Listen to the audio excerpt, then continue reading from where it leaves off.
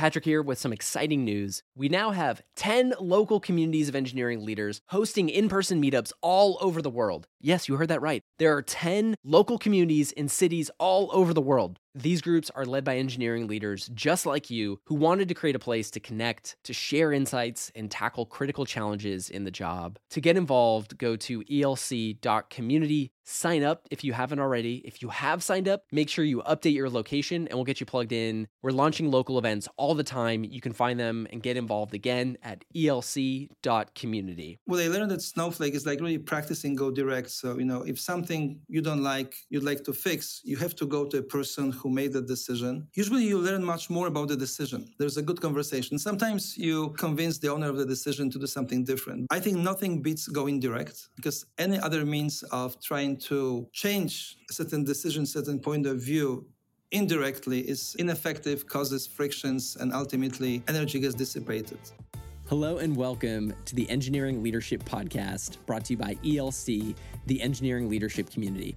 I'm Jerry Lee, founder of ELC. And I'm Patrick Gallagher, and we're your hosts. Our show shares the most critical perspectives, habits, and examples of great software engineering leaders to help evolve leadership in the tech industry. Welcome back to the show, and hopefully from a wonderful holiday weekend, or if the 4th of July is not a holiday you celebrate, that you still have the opportunity to spend quality time with your friends and family. In this episode, we have a conversation with Greg Czajkowski, SVP of Engineering at Snowflake, discussing everything from the secrets he's learned about great teams, including some incredible perspectives like the power of eliminating hierarchy, going direct, how to reduce energy dissipation in your teams, removing friction in your org, creating higher innovation per time unit, and many other great perspectives. Let me introduce you to Greg. Greg's career has made him a verified distributed systems and org scaling expert. Prior to Snowflake, he spent 13 years at Google as the VP of Engineering responsible for a broad portfolio of Google Cloud data analytics and machine learning products and for internal services addressing data analytics needs of all of Google's businesses. Before Google, Greg spent 6 years at Sun Microsystems working on Java runtime environments and operating systems. Greg also holds over 50 patents. We're also joined by guest co-host Clarence Chio. Clarence is CTO and co-founder at Unit 21, and he's a longtime ELC member. Enjoy our conversation with Greg Czajkowski. So the first thing I wanted to do is I just want to say welcome, Clarence. Really excited to have you join us as a co-host for this episode. So thank you for joining us today. Thank you. Excited to be here and excited to dive into Greg and Snowflake. I've been a big fan. We've been customers of Snowflake at Unit 21 for over a year now, and we're really excited, really impressed by the technology and also by the leadership of the growth of the engineering team. Absolutely. Greg, how are you doing? What's going on? No, I'm great. It's very nice to be here with you guys. So let's go for it. Let's do it. So to set the stage a little bit, we're going to explore some of the different perspectives that you've gained around building great teams and some of the lessons that you've learned around operating in a really highly competitive SaaS environment that Snowflake exists in. To begin our story and exploration of your experience, I was wondering, is there a team from your past career at Sun, Google, or Snowflake or otherwise where you think back or you reflect and you say, man, that was just a superb team to be a part of. That was an amazing experience. Or a team that's like, we need more teams like this. Is there an experience that comes to mind there? Actually, I was really lucky and maybe blessed even because in every single team I was on was like that. Since my early days at Sun Microsystems and Google, and now at Snowflake, I oversee a whole bunch of teams, right? But I see great teams end to end. And, I don't want to name one team because I would do a disservice to many others. But I'll just say that all those teams have this one unifying theme. Namely, people on them are focused, aligned on what they do, they move fast, and they are empowered to bring concerns as they arise. Right. So essentially, people can make decisions, of course, in a bigger context of what we want to accomplish. So yeah, I also try to create such teams. Both Google and Sun are legendary companies. I think, no one can really contest that. But what makes Snowflake different? Like, what made you want to join Snowflake? What stood out to you? So first, I was at Google. I was in charge of all of the data analytics tools at the time when Snowflake started to rise to prominence. First, I learned about Snowflake from one ad on Highway 101. We have a very creative marketing department. I love their ads. I got intrigued, right? So I started to debug Snowflake, and it was very early after the launch. But of course, it was my competition. So I started to pay attention big time. And I was increasingly impressed with the boldness of vision and the execution velocity. It was just kind of amazing how such a small company could essentially run circles around bigger ones and deliver innovative ideas to market quickly. A lot of innovations per time unit, so to speak, right? So I was really attracted to that. And then I met the founders, and I was really impressed by how great the conversation was, how well we clicked. I talked with Frank Slutman, our CEO, and then he shared with me some of his core tenets. I'll talk about later, but go direct. So how essentially a lot of problems can be solved by go direct. And I've always been like operating in the go direct mode, but till Frank told me it was kind of this subconscious idea, then he verbalized it. So I was very impressed. I was also concerned. I was going from a large company to a then startup, right? How people operate, how culture is different. And actually, it turned out that it was not much different from the one at Google. Maybe some decisions were made faster. There was, I think, more focus because there was only one product and we had to focus. But it was not a very painful transition. In fact, it was a very pleasant transition. You mentioned one of the things that really stood out to you about Snowflake was the moving fast, doing really innovative things. And this conversation with Frank and understanding sort of the core leadership tenets or like the core company tenets that he applies, like also sounds like that was something that really stuck with you. So the next question was going to be like, well, what are the secrets? Like, what have you learned about building great teams and how's that shaped your approach now? So maybe you can share some of those lessons that have shaped you. I know you mentioned go direct. Would love to dive in deeper into that one if we wanted to start there. No, if you have any group of people, there are always different opinions, different experiences, different backgrounds, and so on, which shape different decisions. And quite often you might not be happy with some decision or some take on something, right? And in many places, the typical mode of operation then is to not go to the source of this decision, but to go to somebody else, complain, avoid a discussion. And not every discussion needs to be difficult. In fact, if you kind of practice going direct, you will learn how to bring even the most difficult topic in a respectful and proactive way. What I learned at Snowflake is like really practicing go direct. So,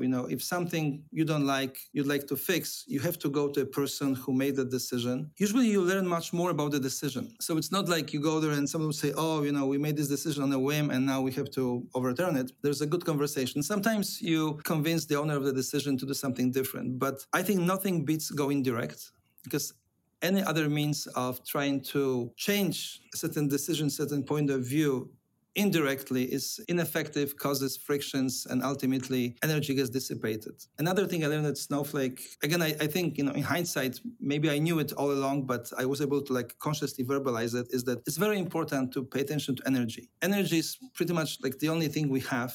And we can manifest it in different ways. And if we spend time on planning, if we spend time on figuring out what to do and then do it well, energy is not dissipated, it's conserved and used to the highest purpose. Then we can have this effect of high rate of innovation per time unit, right? Otherwise, you kind of 2 steps forward, 2 steps back. So focus, alignment, go direct. Those are the things I learned here. That's fascinating. Greg, I'd love to double click into the go direct point there, because how do you balance between that and topology or structure? Because going direct for, people that have maybe problems or issues or questions about an engineering team doing something that maybe bypass the typical channels for efficiency. I love that. That's so much efficiency that you gain and so much common ground that you gain by just talking directly to the person. But how does this balance up with structure and organization? First of all, it starts with being accessible. The founders set, I think, a very good kind of practice at Snowflake of being visible and accessible. Anybody can walk up to them, discuss any topic. I'm trying to do the same thing and my directs and so on, right? So it's about being accessible. Then it's about being open to ideas, right? Any question, any concern goes, and it's on management to answer it. And sometimes the answer could be, sorry, we cannot change that, but here's why. Another thing is to build trust. If people go direct to somebody and then, they raise some topic and it's used against them, it's obviously a bad go direct, right? So people need to be open to critique. They need to be open to new ideas. And again, we practice it in the management team. And I like to think that it's propagating down. Obviously, there could be pockets where it's not happening, but it's really important to kind of walk the walk. I am very interested in removing hierarchy, as in hierarchy of course exists, right? Managers, have more input to their employees, performance assessments, those kinds of things, right? But most of the time, hierarchy is not present at the way Snowflake operates. So in all kinds of design or implementation or engineering reviews, if you kind of had some observer from the outside, you wouldn't know who is the most senior person level-wise versus who is the most junior person. We invite everybody's opinions. I like to think that this combination adds up to the uniqueness of Snowflake. I would love to talk a little bit more about eliminating hierarchy, because that was a practice, when I was doing a little bit of research in the prep, like that was a practice that stood out to me as really distinct. The particular practice that you had mentioned about the accessibility for senior leaders and executive leaders to anybody in the company. Can you share a little bit about how you eliminate that hierarchy and maybe the value of having that accessibility? Like, is there a story that illustrates, like, when you make senior and executive leaders accessible to people in the company, the value that can bring to velocity, increasing innovation, and things like that? Yes. So I can tell you a story about, it's from my past, so not from Snowflake, it's from Google. I was then a very junior employee. I just started. And I was at the same time taking a management class. And the midterm was to interview your CEO. It was a class for working professionals. So usually there was a CEO for everybody. And my colleagues were pretty sure that their CEO will not even respond to their email and VPs will maybe deign to talk with them. But I emailed Eric Schmidt. In my email, I said, hey, Eric, I know that you don't know me, but I'm very curious about to meet you. And by the way, I've got this midterm. I would love to learn a few things and get a great grade. I expected silence or some email from his admin, which would go like, Greg, get a grip.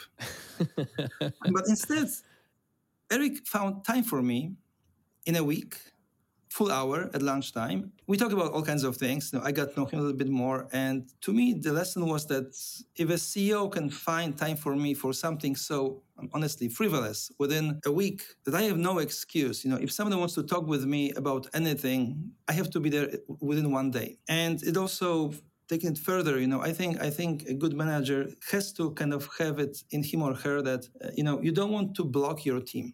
If your team asks you a question, wants a decision, wants some kind of approval, you cannot be the bottleneck, right? So we are really trying to be that, be very accessible to people, not to be a bottleneck. And if you practice, you get really good at it.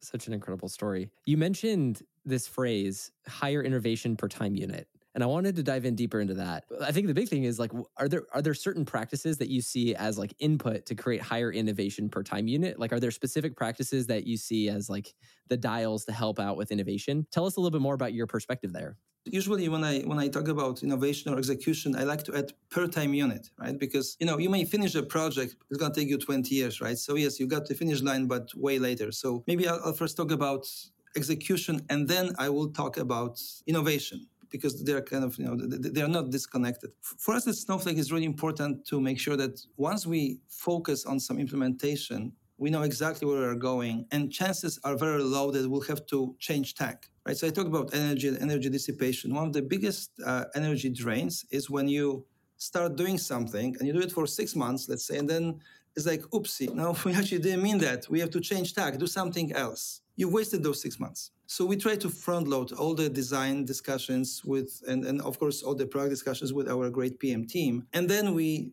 do what we plan to do. A part of it is also managing responsibly technical debt, right? It's kind of easy to move fast when you keep accruing debt and you never pay it off, and then you go into bankruptcy of some kind, and then you have to reemerge from it, right? So managing long and short term is very important. Now, innovation. Let's assume that we actually have execution down pat. We know how to run quickly. Now, how do we come with ideas which are worthy of execution? First of all, it starts with the boldness of the company. So the founders instilled the sort of sky's the limit mindset. Think big. Actually, it's one of our corporate values. Think big. It's very encouraged. And do not self-censor.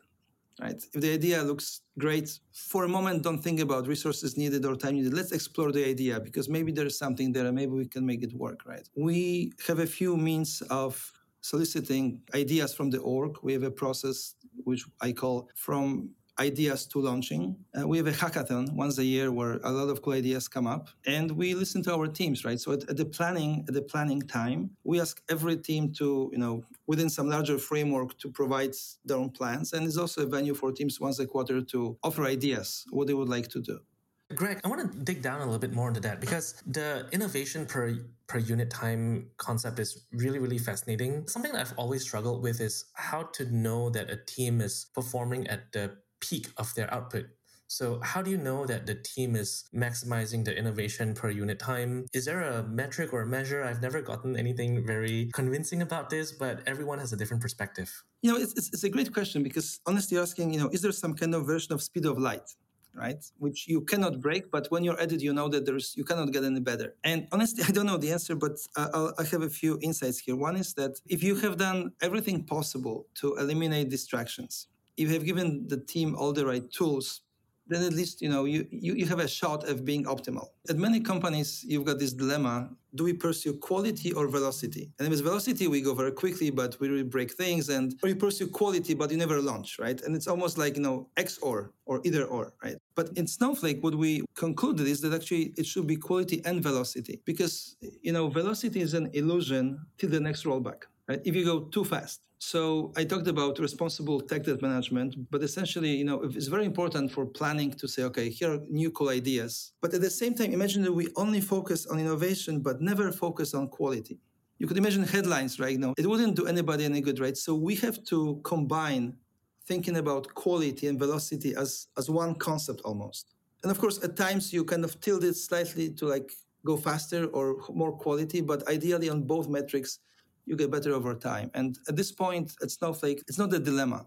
It's an accepted fact that both dimensions need to be pursued in concert. Patrick here with some exciting news. We now have 10 local communities of engineering leaders hosting in-person meetups all over the world. Yes, you heard that right. There are 10 local communities in cities all over the world. These groups are led by engineering leaders just like you who wanted to create a place to connect, to share insights, and tackle critical challenges in the job. To get involved, go to elc.community. Sign up if you haven't already. If you have signed up, make sure you update your location and we'll get you plugged in. We're launching local events all the time. You can find them and get involved again at elc.community.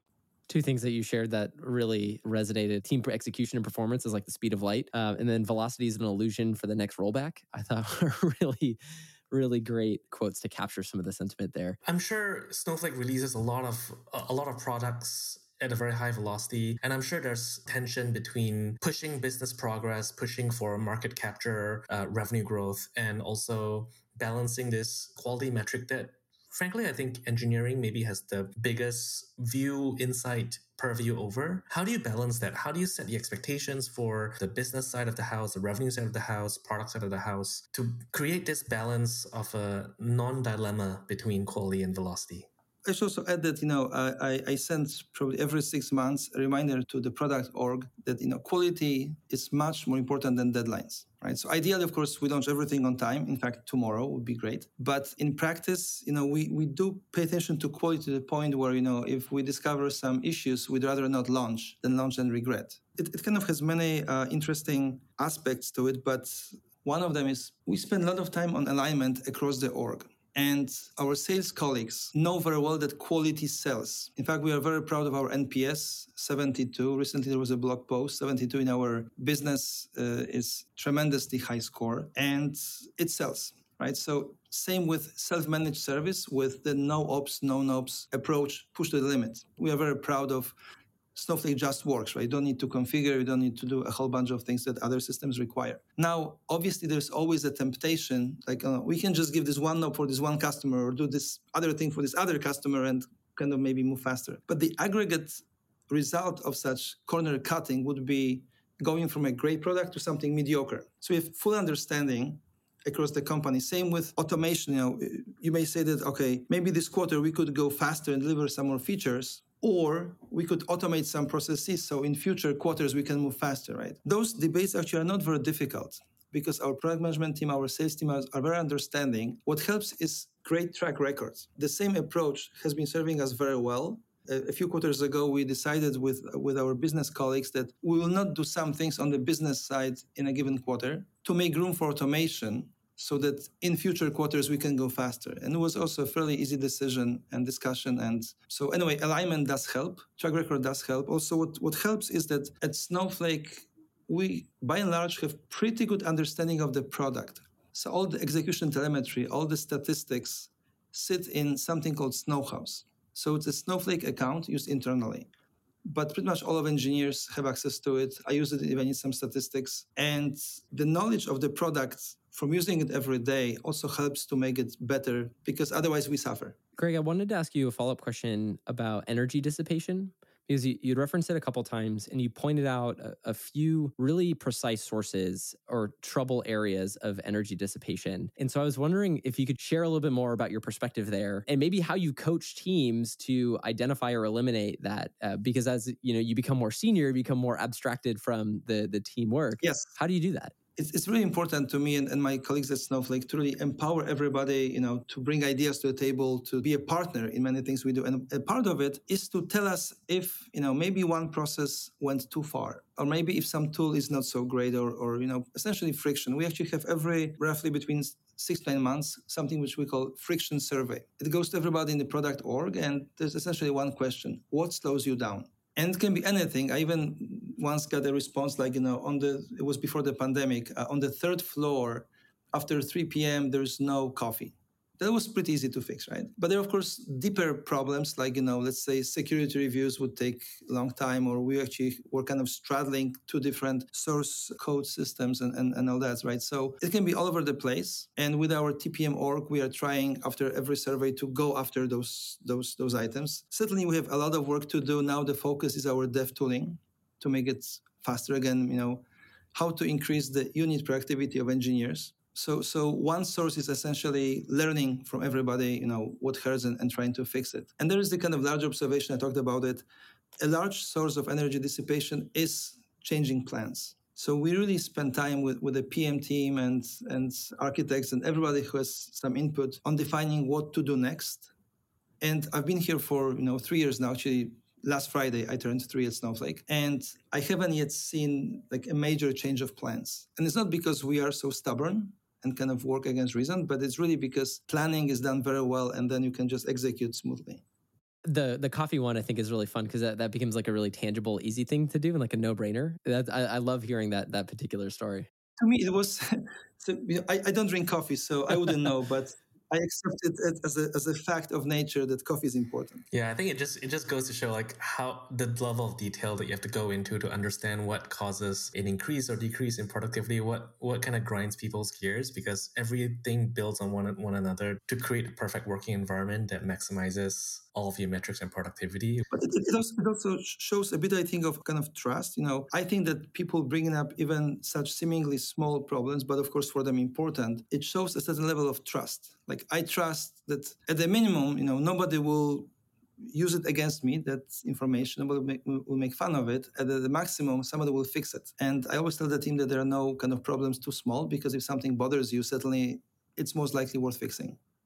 No, I'm actually curious about doing this at scale, because Snowflake has a big engineering company. The company has grown a lot, especially in the last few years, and especially since you took over engineering and support. And I'm curious how you do this at scale. I'm guessing there's a lot of empowerment, that you rely on the managers, you rely on the structure of support that you've built in the org. So I'm curious about the management structure. What do you look for in a manager? What's the role of a manager in engineering at Snowflake? So I would say that at Snowflake, the role of managers is not that different than its other, Silicon Valley companies, right? So people are very engaged in setting managers strategy for the teams, recruiting for the teams, well-being of the teams, execution, right? So kind of standard management tasks. What I think is unique at Snowflake is that managers, at least the ones I know, I don't know everybody really well, but the ones I know well, they're very open. They really embody the values of, go direct, help others, try to figure out how to improve, essentially challenge status quo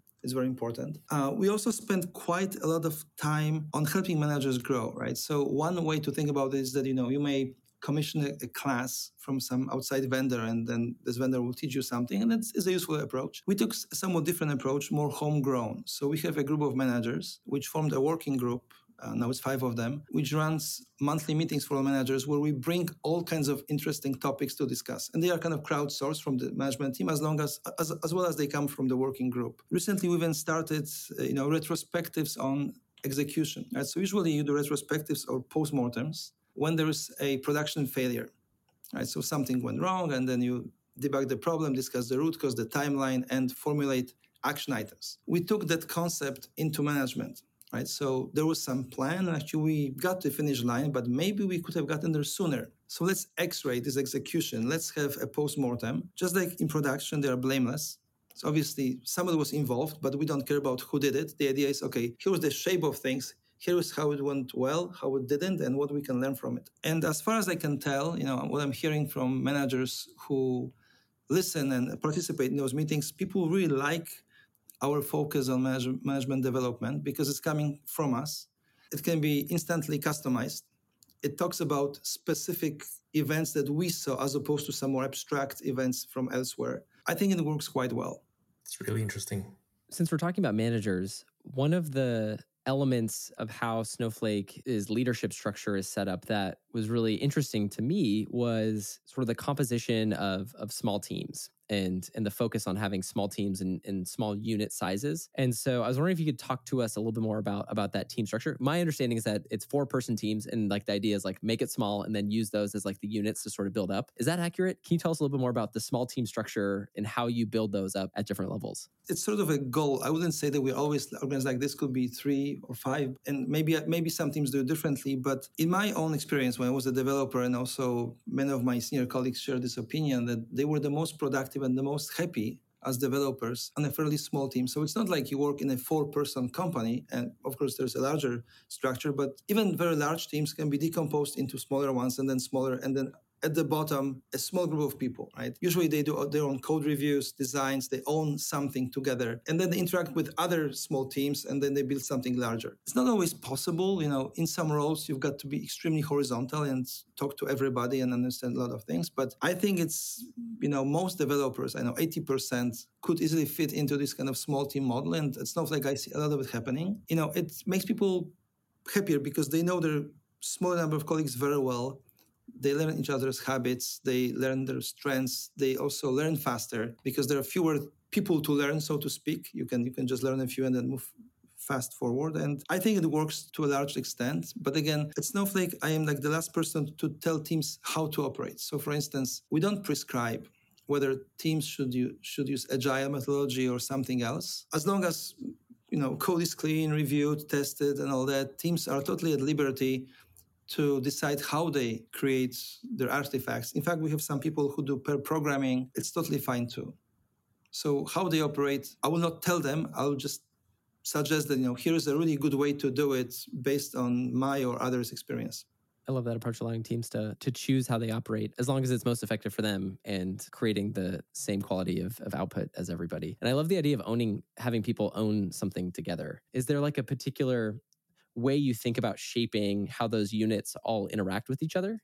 I think a successful way to run a large org has 2 elements. One is telemetry. So how do you know what's going on? What I like to ask teams for, to send every week or every 2 weeks a very short email update to a certain mailing list, and people can subscribe to it. Also, once a week, we send all those updates and all the, review decks to the whole org. But to me, I read those very carefully, and I learn a lot about, on that team, things look green, no issue. On that team, something started to go south, need to pay attention. The trick there is to explain to people who send those updates. And again, we have a lot of new employees. They come from different places, different habits, sometimes even different fears. It's important to explain that it's totally okay to share bad news quickly, but it's absolutely the wrong behavior to try to, something should be red, but it's yellowish, so it's yellow. And then, yellow is the new green and all that, right? So be really honest in your status reports. This way you can have a kind of quick bird's eye view of the whole org.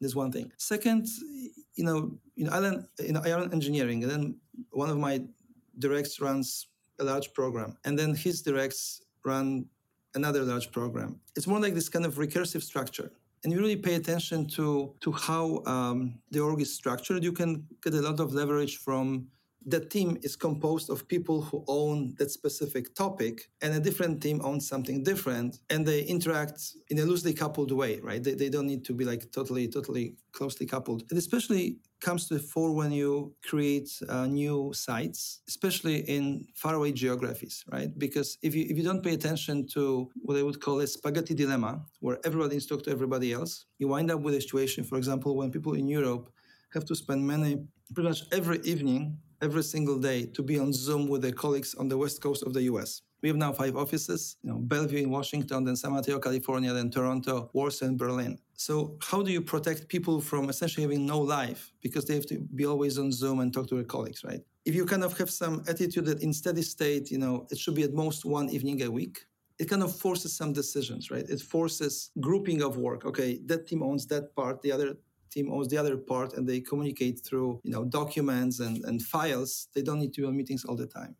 Greg, we've got time maybe for one or two more questions, and then we have a couple rapid fire ones to close on. I wanted to bring up one dilemma that's come up in a couple engineering leader peer group conversations that I've had, and that's this dilemma around how team size can oftentimes be used as a proxy for power, authority, or a way to demonstrate I'm progressing in my career. In reference to the team structure elements that you were laying out earlier, in like really trying to help preserve this feeling of intimacy for somebody who is stuck on this idea that my team size is a proxy for my own power and authority. How do you deal with that with somebody who maybe is trying to use that as a way to demonstrate power and preserve then the intimacy of a team? Yes. So first of all, we are trying to decouple the team size from impact. As in, of course, the bigger the team size, ideally the bigger impact. But if there are even small teams with high impact, the small team size is not the deterrent to promotions, for example, or visibility. Conversely, if somebody's team is too big, it can be a detriment, So you amassed a lot of people, but you're not doing good things with them. Therefore, it's a ding as opposed to some kind of advantage, right? But we essentially try to kind of in real time look at managers. So I think it's not like it's impossible to like quietly amass an army of people and nobody will notice, right? we actually, even though we grow quickly and there's plenty of headcount and plenty of hiring, I like to operate kind of in the, every headcount is precious, and how do we give it, right? So usually I don't give somebody like 20 headcount. I give them 3 and then 3 and then 3, and then let's see how it goes. I also, if you kind of go with the larger the team, the more important you are, it can cause lowering the hiring bar, right? Because then if you want to quickly hire an army of people, you just stop paying attention to quality. As I said, we really try hard to decouple the notion of impact from team size. That feels like such an important notion to communicate to your team. And I really appreciated the idea of removing size from promotion consideration. Greg, are you ready to wrap up with some rapid fire questions? Yes, I am. Perfect. Okay.